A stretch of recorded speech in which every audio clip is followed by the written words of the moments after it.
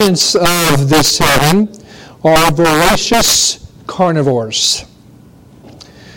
The poem speaks of Herod as a butcher who kills unsuspecting little lambs so that the inhabitants of heaven can eat all they like. And the oxen are so plentiful that the Apostle Luke slaughters them without giving it a thought. Quote unquote. The lyrics also have the inhabitants of heaven jumping and skipping and singing, but mostly gorging themselves on the endless supply of food. Peter catches fish, and Martha cooks them. So this child's vision of heaven turns out to be another fool's paradise, where earthly appetites are indulged. And the author here says, I'm intrigued by the way the unbelieving world portrays heaven. At the one end of the spectrum is this view of heaven that exists to gratify earthly lusts. At the other is a cynical suspicion that heaven will be unbearably monotonous. The classic caricature pictures heaven's inhabitants sitting on clouds and playing harps. I don't know if anyone really imagines heaven will be like that, but I have no doubt that many people think of heaven as a bland, boring place with nothing enjoyable to do. Some golfers think the game may lose its charm in heaven when everyone makes only a hole in one. So this week, we're going to look at the truth about heaven. This is an easier topic than last week, but in some ways, it's been a little bit more difficult for me in my preparation because there's a lot to think about, and I think there's a little bit more material from the Scriptures that I could work on, but we don't have time to cover it all. And so we're just going to cover some of it. It's interesting because we do live in an age when people are more dogmatic and pushy about the books that people have written or the experiences that people have shared about when they supposedly died and went to heaven. I'm not saying that it didn't happen. I don't know. But what I am trying to say, that instead of getting dogmatic and pushy about people's books and experiences of what they said happened when they died and went to heaven, why not look at what God actually says about heaven? There's plenty of good material there, so let's focus on that this morning. It's interesting. The closest heaven and hell will ever get to each other is the place they have in the English alphabet. They both start with the letter H. In my files, their file folders are right next to each other. But like I said, that's as close as they'll ever get because they are worlds apart. So let's look at number one, the overview of scriptural teaching. We're going to follow a similar format as we did last week. And so, number one, the overview of scriptural teaching. And I want to reiterate, like I mentioned last week, that this truth about what's called progressive revelation is very important when we look at the truth about heaven. Which you have, the material you have about heaven in Genesis is a whole lot less than what you have. By the time you get to Revelation, you have a lot of material. And then also Revelation gives us some material that no other book does.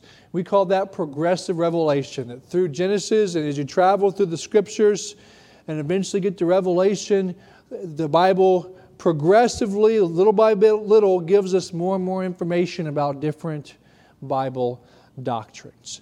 Progressive revelation. So as we look at the definition of the word heaven, we could say it's sky, atmosphere. It's used as another word for God, especially In Matthew, when it says the kingdom of heaven instead of the kingdom of God like the other gospel writers do, Matthew also says kingdom of God, but he also says kingdom of heaven, which is unique to him because the Jews often would use another word for God, so they didn't use God's word itself or use God's name itself. And so thus Matthew would say kingdom of heaven. He's basically saying kingdom of God. Heaven also is another way of talking about God's presence. As we look in the Scriptures, it seems to be organized into maybe 3 stages, where the first stage being the sky or the firmament could be the celestial after that, the universe, the stars, the sun and the moon. And then finally, you get into God's dwelling place. As Paul talks about that third heaven. Some people would say it would be sky and stars, and then the next would be that spiritual realm where angels and demons are, and then the third would be God's actual dwelling place. Like last week, we're going to just look at a small sample of the New Testament verses on heaven. We're not going to actually go through the Old Testament verses. You can grab your concordance and open up and study that word heaven, and you can get all kinds of biblical references, and I think you should. That should be a part of your home Bible study. So let's move on over to the New Testament. I have a quote there I thought was helpful. I share with you on Ezekiel's vision. Ezekiel's vision seems cryptic and it doesn't make sense to us. And the quote I put in your handout kind of helps give us a reason why Ezekiel's vision is hard for us to understand and visualize. So on to the New Testament. I'm not going to go through all the references that are on your handout. You can open up your Bible at home and go through some of those other references that I don't go through this morning. We're going to start with Luke chapter 10. Luke chapter 10.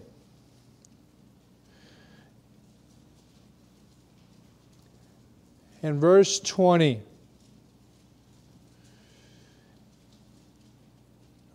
I feel this lament inside of me. I wish we had more time to go through all these references. We're just going to go through a few. Luke 10:20. Do not rejoice in this, that the spirits are subject to you, but rather rejoice because your names are written in heaven. Luke chapter 23.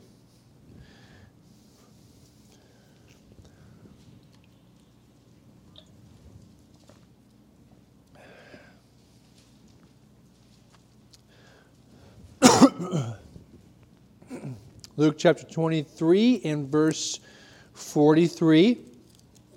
Truly, I say unto you, today you will be with me in paradise. John chapter 14.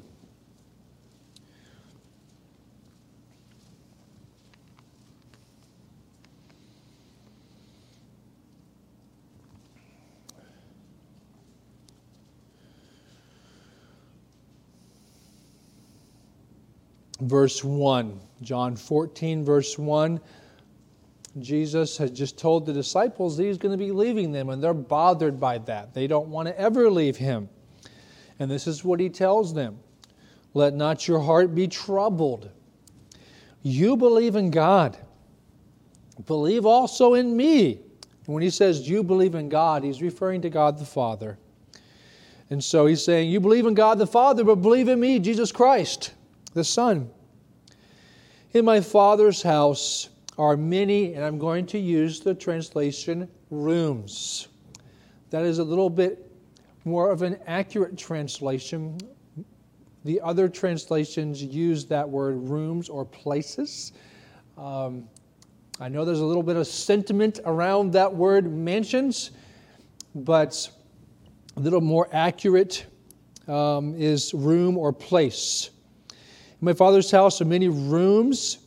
If it were not so, I would have told you. I go to prepare a place for you.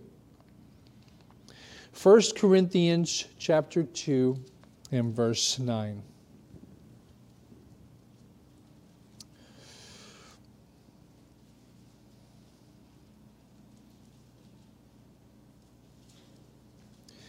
First Corinthians chapter 2 and verse 9.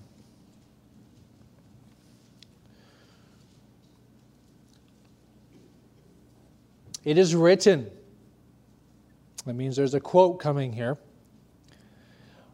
Eye has not seen, nor ear heard, nor have entered into the heart of man the things which God has prepared for those who love Him. 2 Corinthians chapter 5.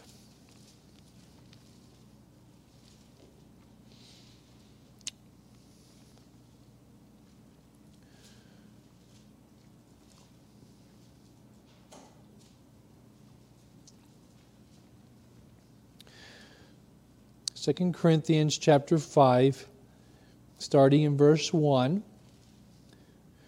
For we know that if our earthly house of this tabernacle were dissolved, talking about our body, we have a building of God, an house not made with hands, eternal in the heavens. Talking about our resurrection body. For in this we groan, earnestly desiring to be clothed upon with our house which is from heaven. We are confident, I say, and willing rather to be, and I'm skipping down to verse 8 there, I'm sorry. We are confident, I say, and willing rather to be absent from the body and to be present with the Lord. 2 Corinthians chapter 12.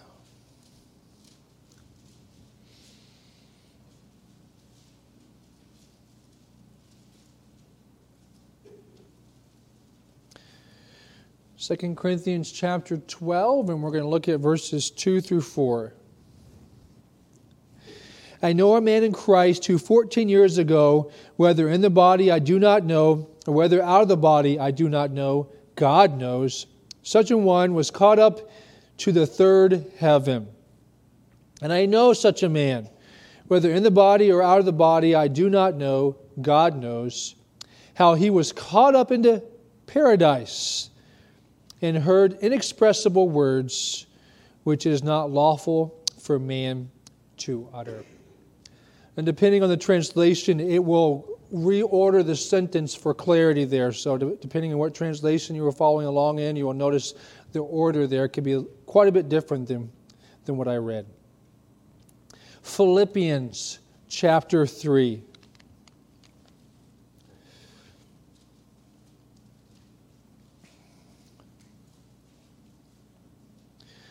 Philippians chapter 3 and verse 20.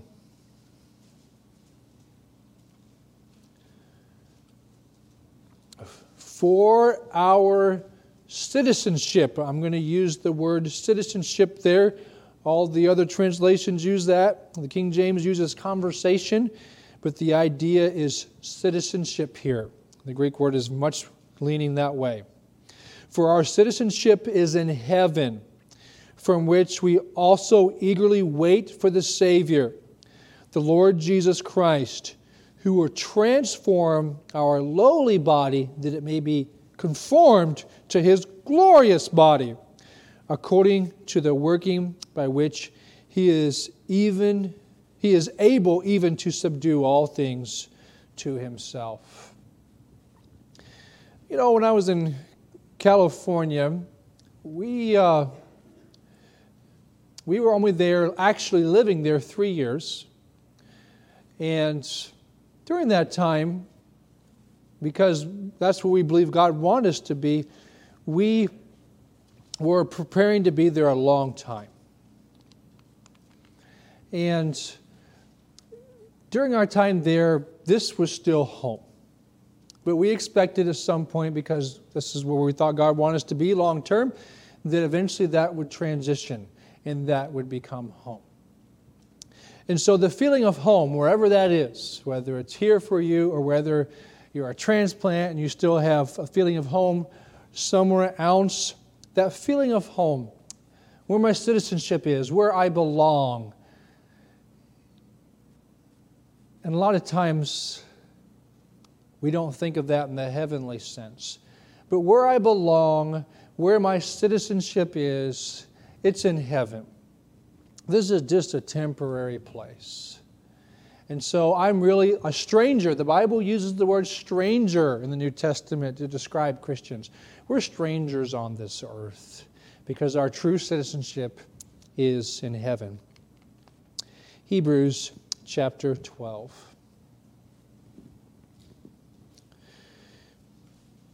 Hebrews chapter 12, and we're going to look at verse 22.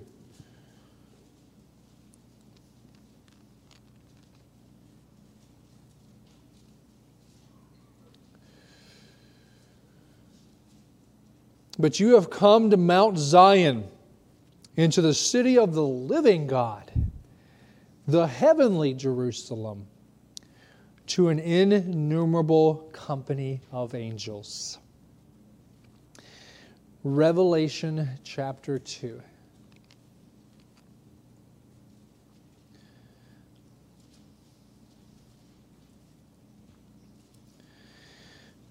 Revelation chapter 2, and we're going to look at verse 7. He who has an ear, let him hear what the Spirit says to the churches. To him who overcomes, I will give to eat from the tree of life, which is in the midst of the paradise of God. Revelation chapter 11. In verse 15.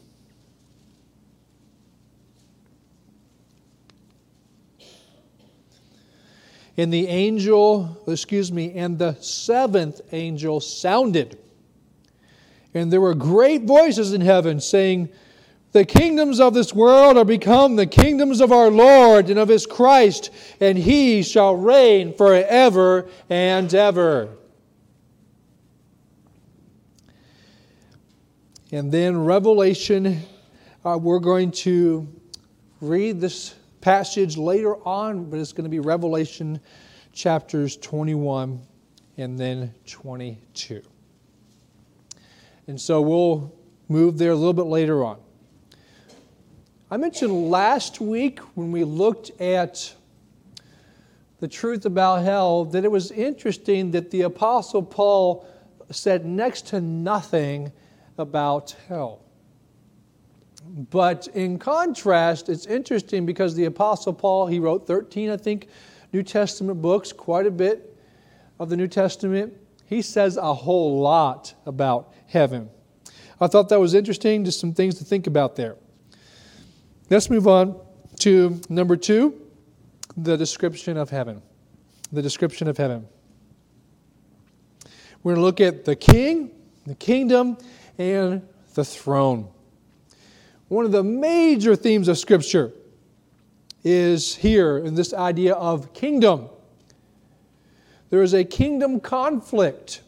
There's a fight. There's a war that starts in Genesis chapter 3, and you and I are in the middle of that war. It is a clash of kingdoms. It is the ultimate clash of kingdoms. Satan's kingdom versus God's kingdom. Now, for what we know, that there's no real contest here ultimately as we talk about God versus Satan. The contest is, there's no contest there. But where the contest does play out and where we experience the contest is in the human race.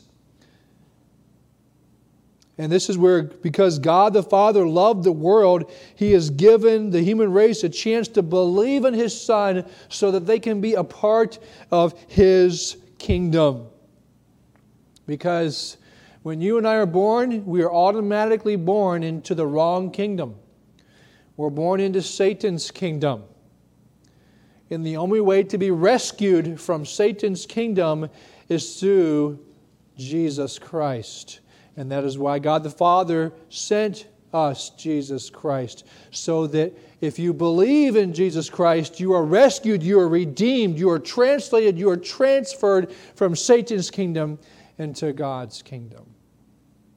Good works will never get us out of Satan's kingdom.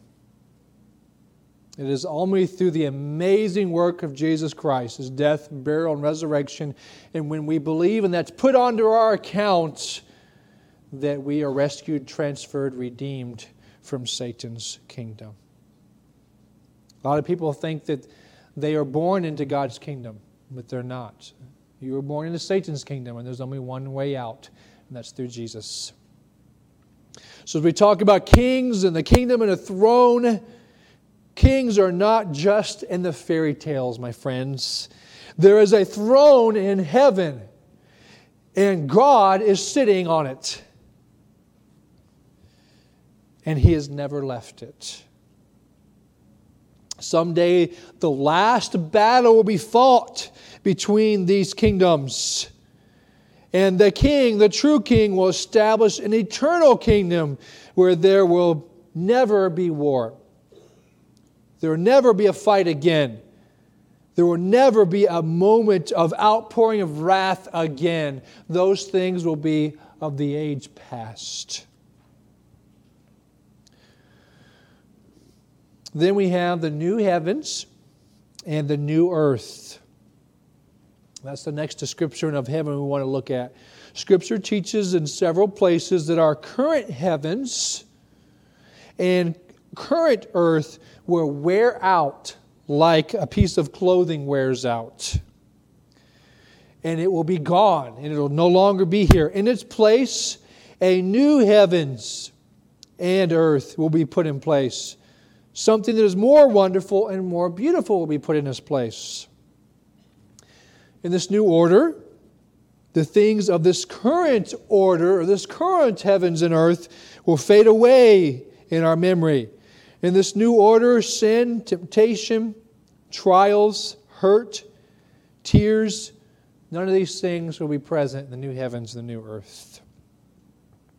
In this new order, this new heavens and earth, God will Himself serve as the sun, and there will be no more night. A new heavens and a new earth are coming. We're going to talk a little bit more about that in number 3. Let's talk about the New Jerusalem. John MacArthur calls the New Jerusalem the crown jewel of heaven.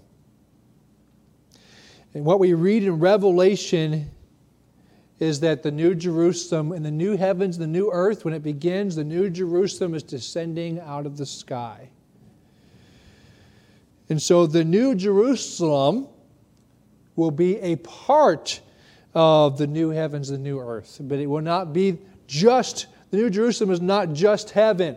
The New Jerusalem is a part of the new heavens and the new earth, which will be our eternal heaven. John MacArthur gives us this helpful description of the New Jerusalem.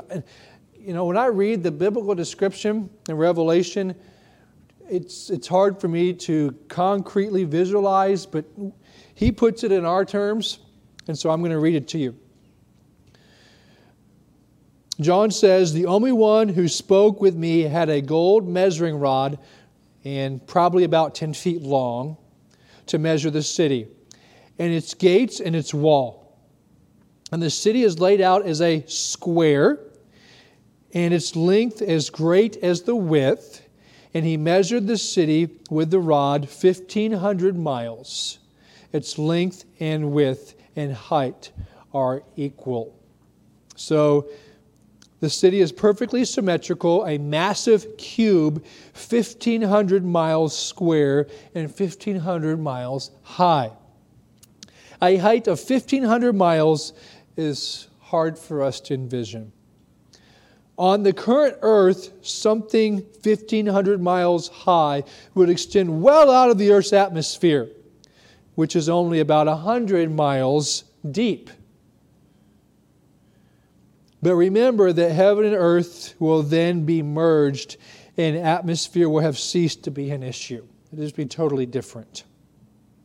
According to these measurements, the New Jerusalem covers a surface area of 2.25 million square miles.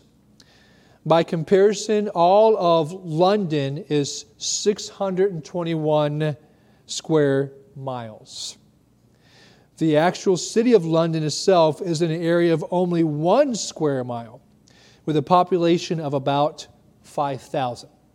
So John MacArthur uses this, and it says, on this basis, the New Jerusalem would be able to house over 100 billion people.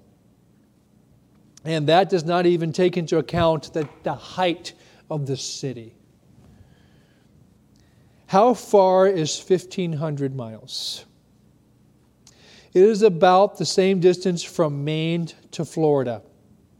Imagine such an area squared off and then cubed with multiple levels in millions of intersecting golden avenues or streets. The New Jerusalem is a place of immense size and unearthly majesty and beauty.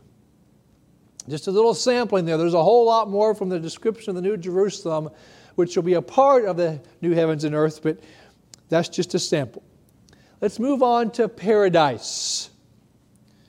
This is a very interesting concept, and I'm not sure how many people know it. I studied a few years ago for the first time, and it took me some time to get used to it. So let me ask you, does anybody know what the word paradise means?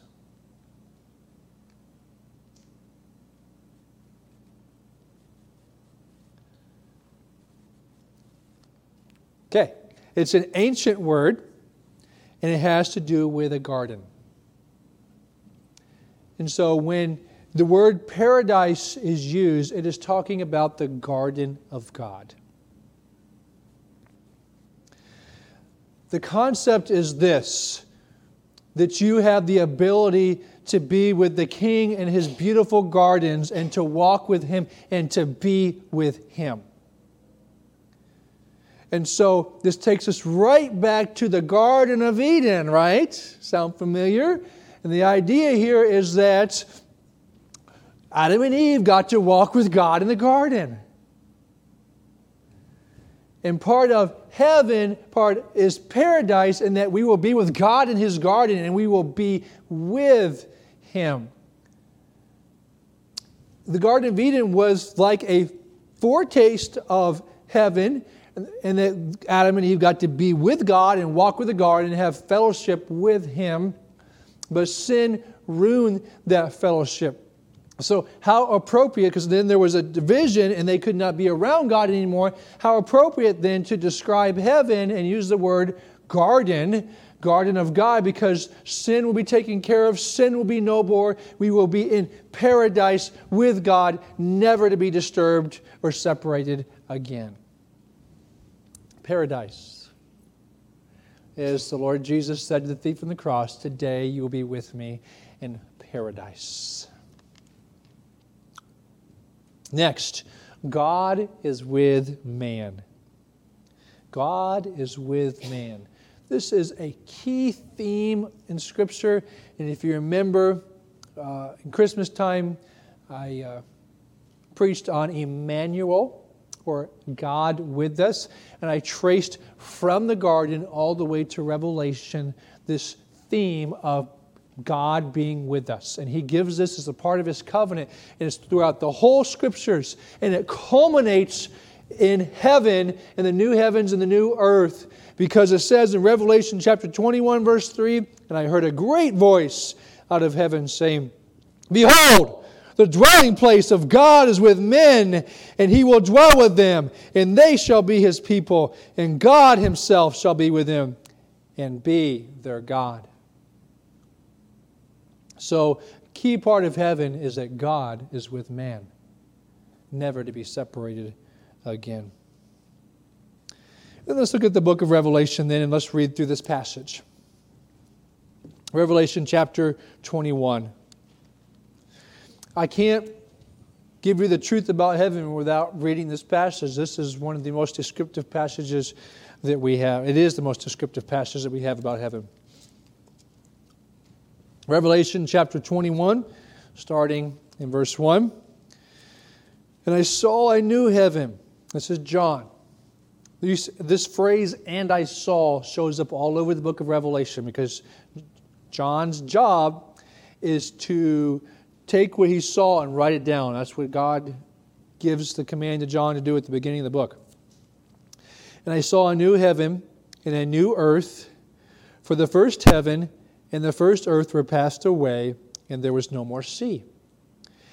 And I, John, saw the holy city, New Jerusalem, coming down from God out of heaven, prepared as a bride adorned for her husband. And I heard a great voice out of heaven saying, Behold, the tabernacle or the dwelling place of God is with men, and He will dwell with them, and they shall be His people, and God Himself shall be with them and be their God. And God shall wipe away all tears from their eyes, and there shall be no more death, neither sorrow nor crying, neither shall there be any more pain, for the former things are passed away. And He that sat upon the throne said, Behold, I make all things new. And He said unto me, Write, for these words are true and faithful. And it goes on, and it gives us an extended description, but we do not have time to go through all that today, but I wanted to at least stick a toe into it. Let's move on to number 3. I want to give some clarifications and explanations about heaven. Just a couple things here. I wish we had time for more. Let's look at the beginning of bliss. The beginning of bliss. We like to use that word bliss to describe our experience in heaven. As we think of heaven, our turmoil will be over and we'll be with God. When we die, we're in heaven, turmoil is over and we're with God. And this is true. But all the blessing of heavenly bliss we look forward to will not begin until the end of this age. And so there are parts of the heavenly bliss that we read about and look forward to that for those who are in heaven now, they have not experienced yet. Even in heaven, there are the effects of this age. And I'm going to give you some specific examples from the Scripture. Satan can enter in and accuse believers in heaven. Job chapter 1 and verse 6. In Revelation chapter 12 and verse 7, during the tribulation period, there is war in heaven. And Satan and his devils are thrown out of heaven for the remainder of the tribulation period. So even though heaven, you're with God, you're in paradise as soon as you die, there are still some effects of this age that touch heaven right now. In Revelation chapter 6 and verse 9, also during the tribulation, there are souls under the altar who had been martyred for the cause of Christ. And they're asking God, how long will it be before God avenges them? In Revelation chapter 19, the armies of heaven come and leave heaven and come to this earth and fight with the Antichrist in a cosmic, catastrophic battle, but with great victory. When someone dies right now, they do not receive the resurrection body right away. The resurrection hasn't happened yet. The dead in Christ shall go first and get the resurrection body, and then we which shall remain will then get ours next. But the resurrection has not happened yet. So there are aspects of heavenly bliss that have not come yet and will not come until the end of the age. That doesn't mean that heaven isn't wonderful now. Yes, it is, and they are with God. And I look forward to that day. I will be face to face with Him. But I want to give you this clarification and this explanation because there are aspects of heavenly bliss that have not come yet and will not come to the end of the age.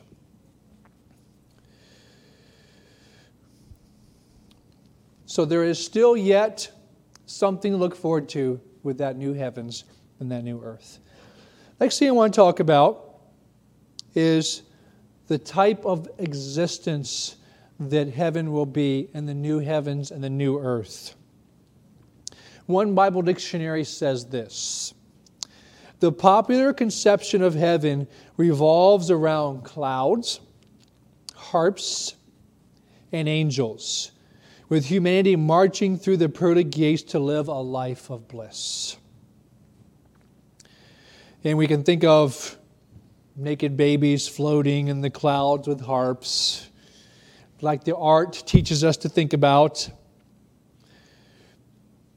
And perhaps you've thought about what heaven will be like, but maybe you haven't. And I'd like to maybe sharpen your focus. And when I'm talking about heaven, I'm talking about the new heavens and the new earth. We don't have a lot of information of what heaven is like now. Very, very little, except that we're with God. I'm looking forward to that. But we do have a little more information about what heaven will be like at the end of the age, in the beginning of the new heavens and the new earth. And here's the basic idea. The new heavens and the new earth, our eternal heaven, will be an earth-like existence.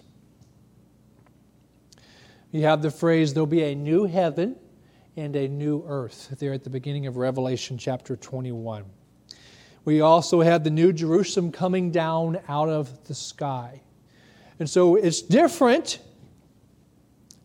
It's way better, and God will eternally dwell with man. We have almost this picture of the heaven that is God's abode now being emptied out, and there is a new heaven and a new earth, and it is with the new Jerusalem descending out of the sky. And I don't know if it's suspended. It doesn't go into too much detail, but there it is, hanging out of the sky.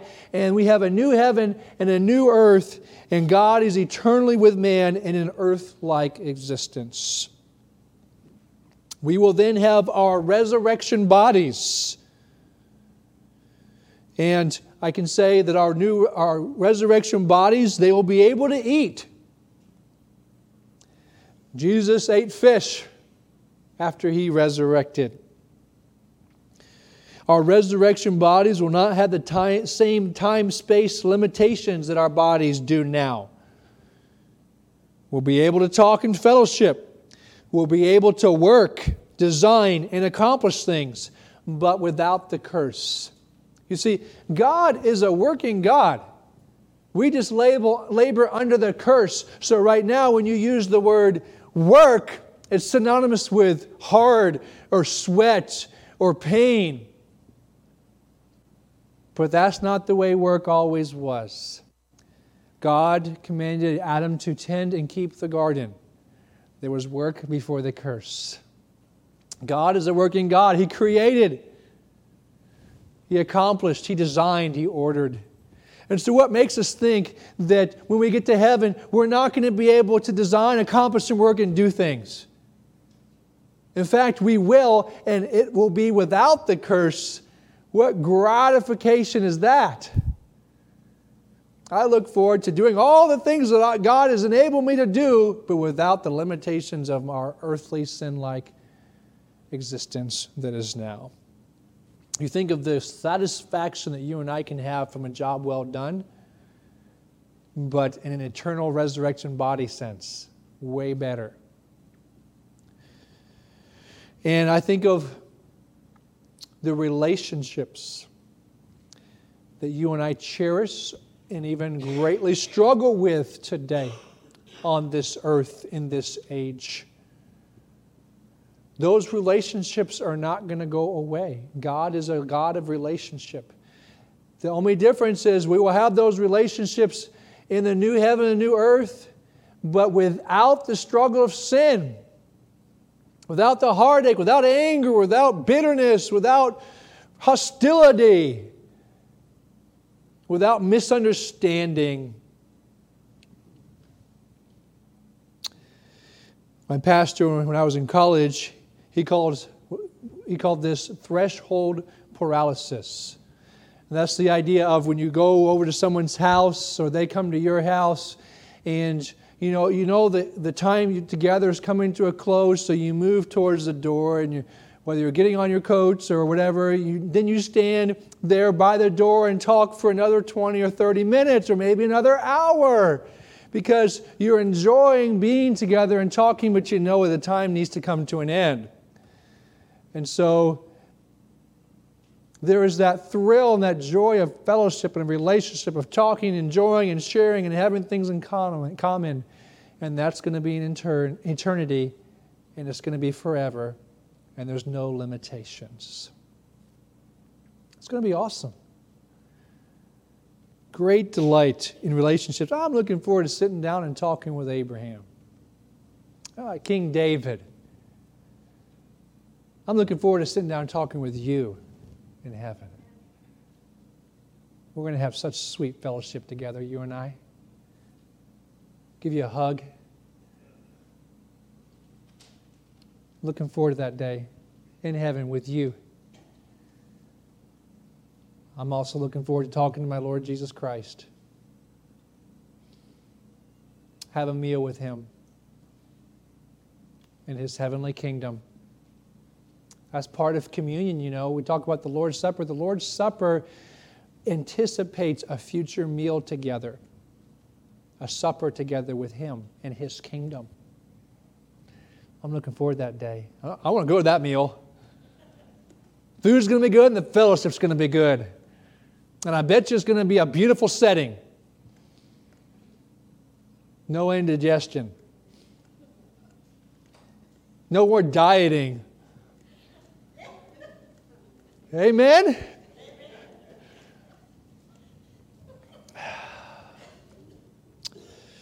Everything Scripture says about death of believers indicates that they are immediately ushered into the presence of the Lord. I look forward to that, but I also look forward to the end of the age when our new heaven and our new earth arrive. It's only then, at that point, are the tears wiped away. I don't know how all that works out now. I know there'll be a great delight to be with Jesus when I die. Or if He comes while I'm still alive, I look forward to that day. So much we could say. But I hope your soul, your heart is full of what God has offered us. But let me make it abundantly clear. I said it already this morning. I'll say it again. When you were born on this earth, you're born in the wrong kingdom. Heaven is not automatically yours. Heaven only belongs to God's kingdom. And the only way to God's kingdom is through believing in Jesus Christ and following Him. Period. End of conversation. Don't make that mistake of pride or trying to cover up your true condition. You're a sinner, you're helpless, you're worthless, you have nothing to boast about, neither do I. You need Jesus for your salvation and also in your life day by day. All right. Let's take a minute and pray. Worship the Lord for the heaven that He's going to give us. And if you don't know you're going there, come to Jesus today.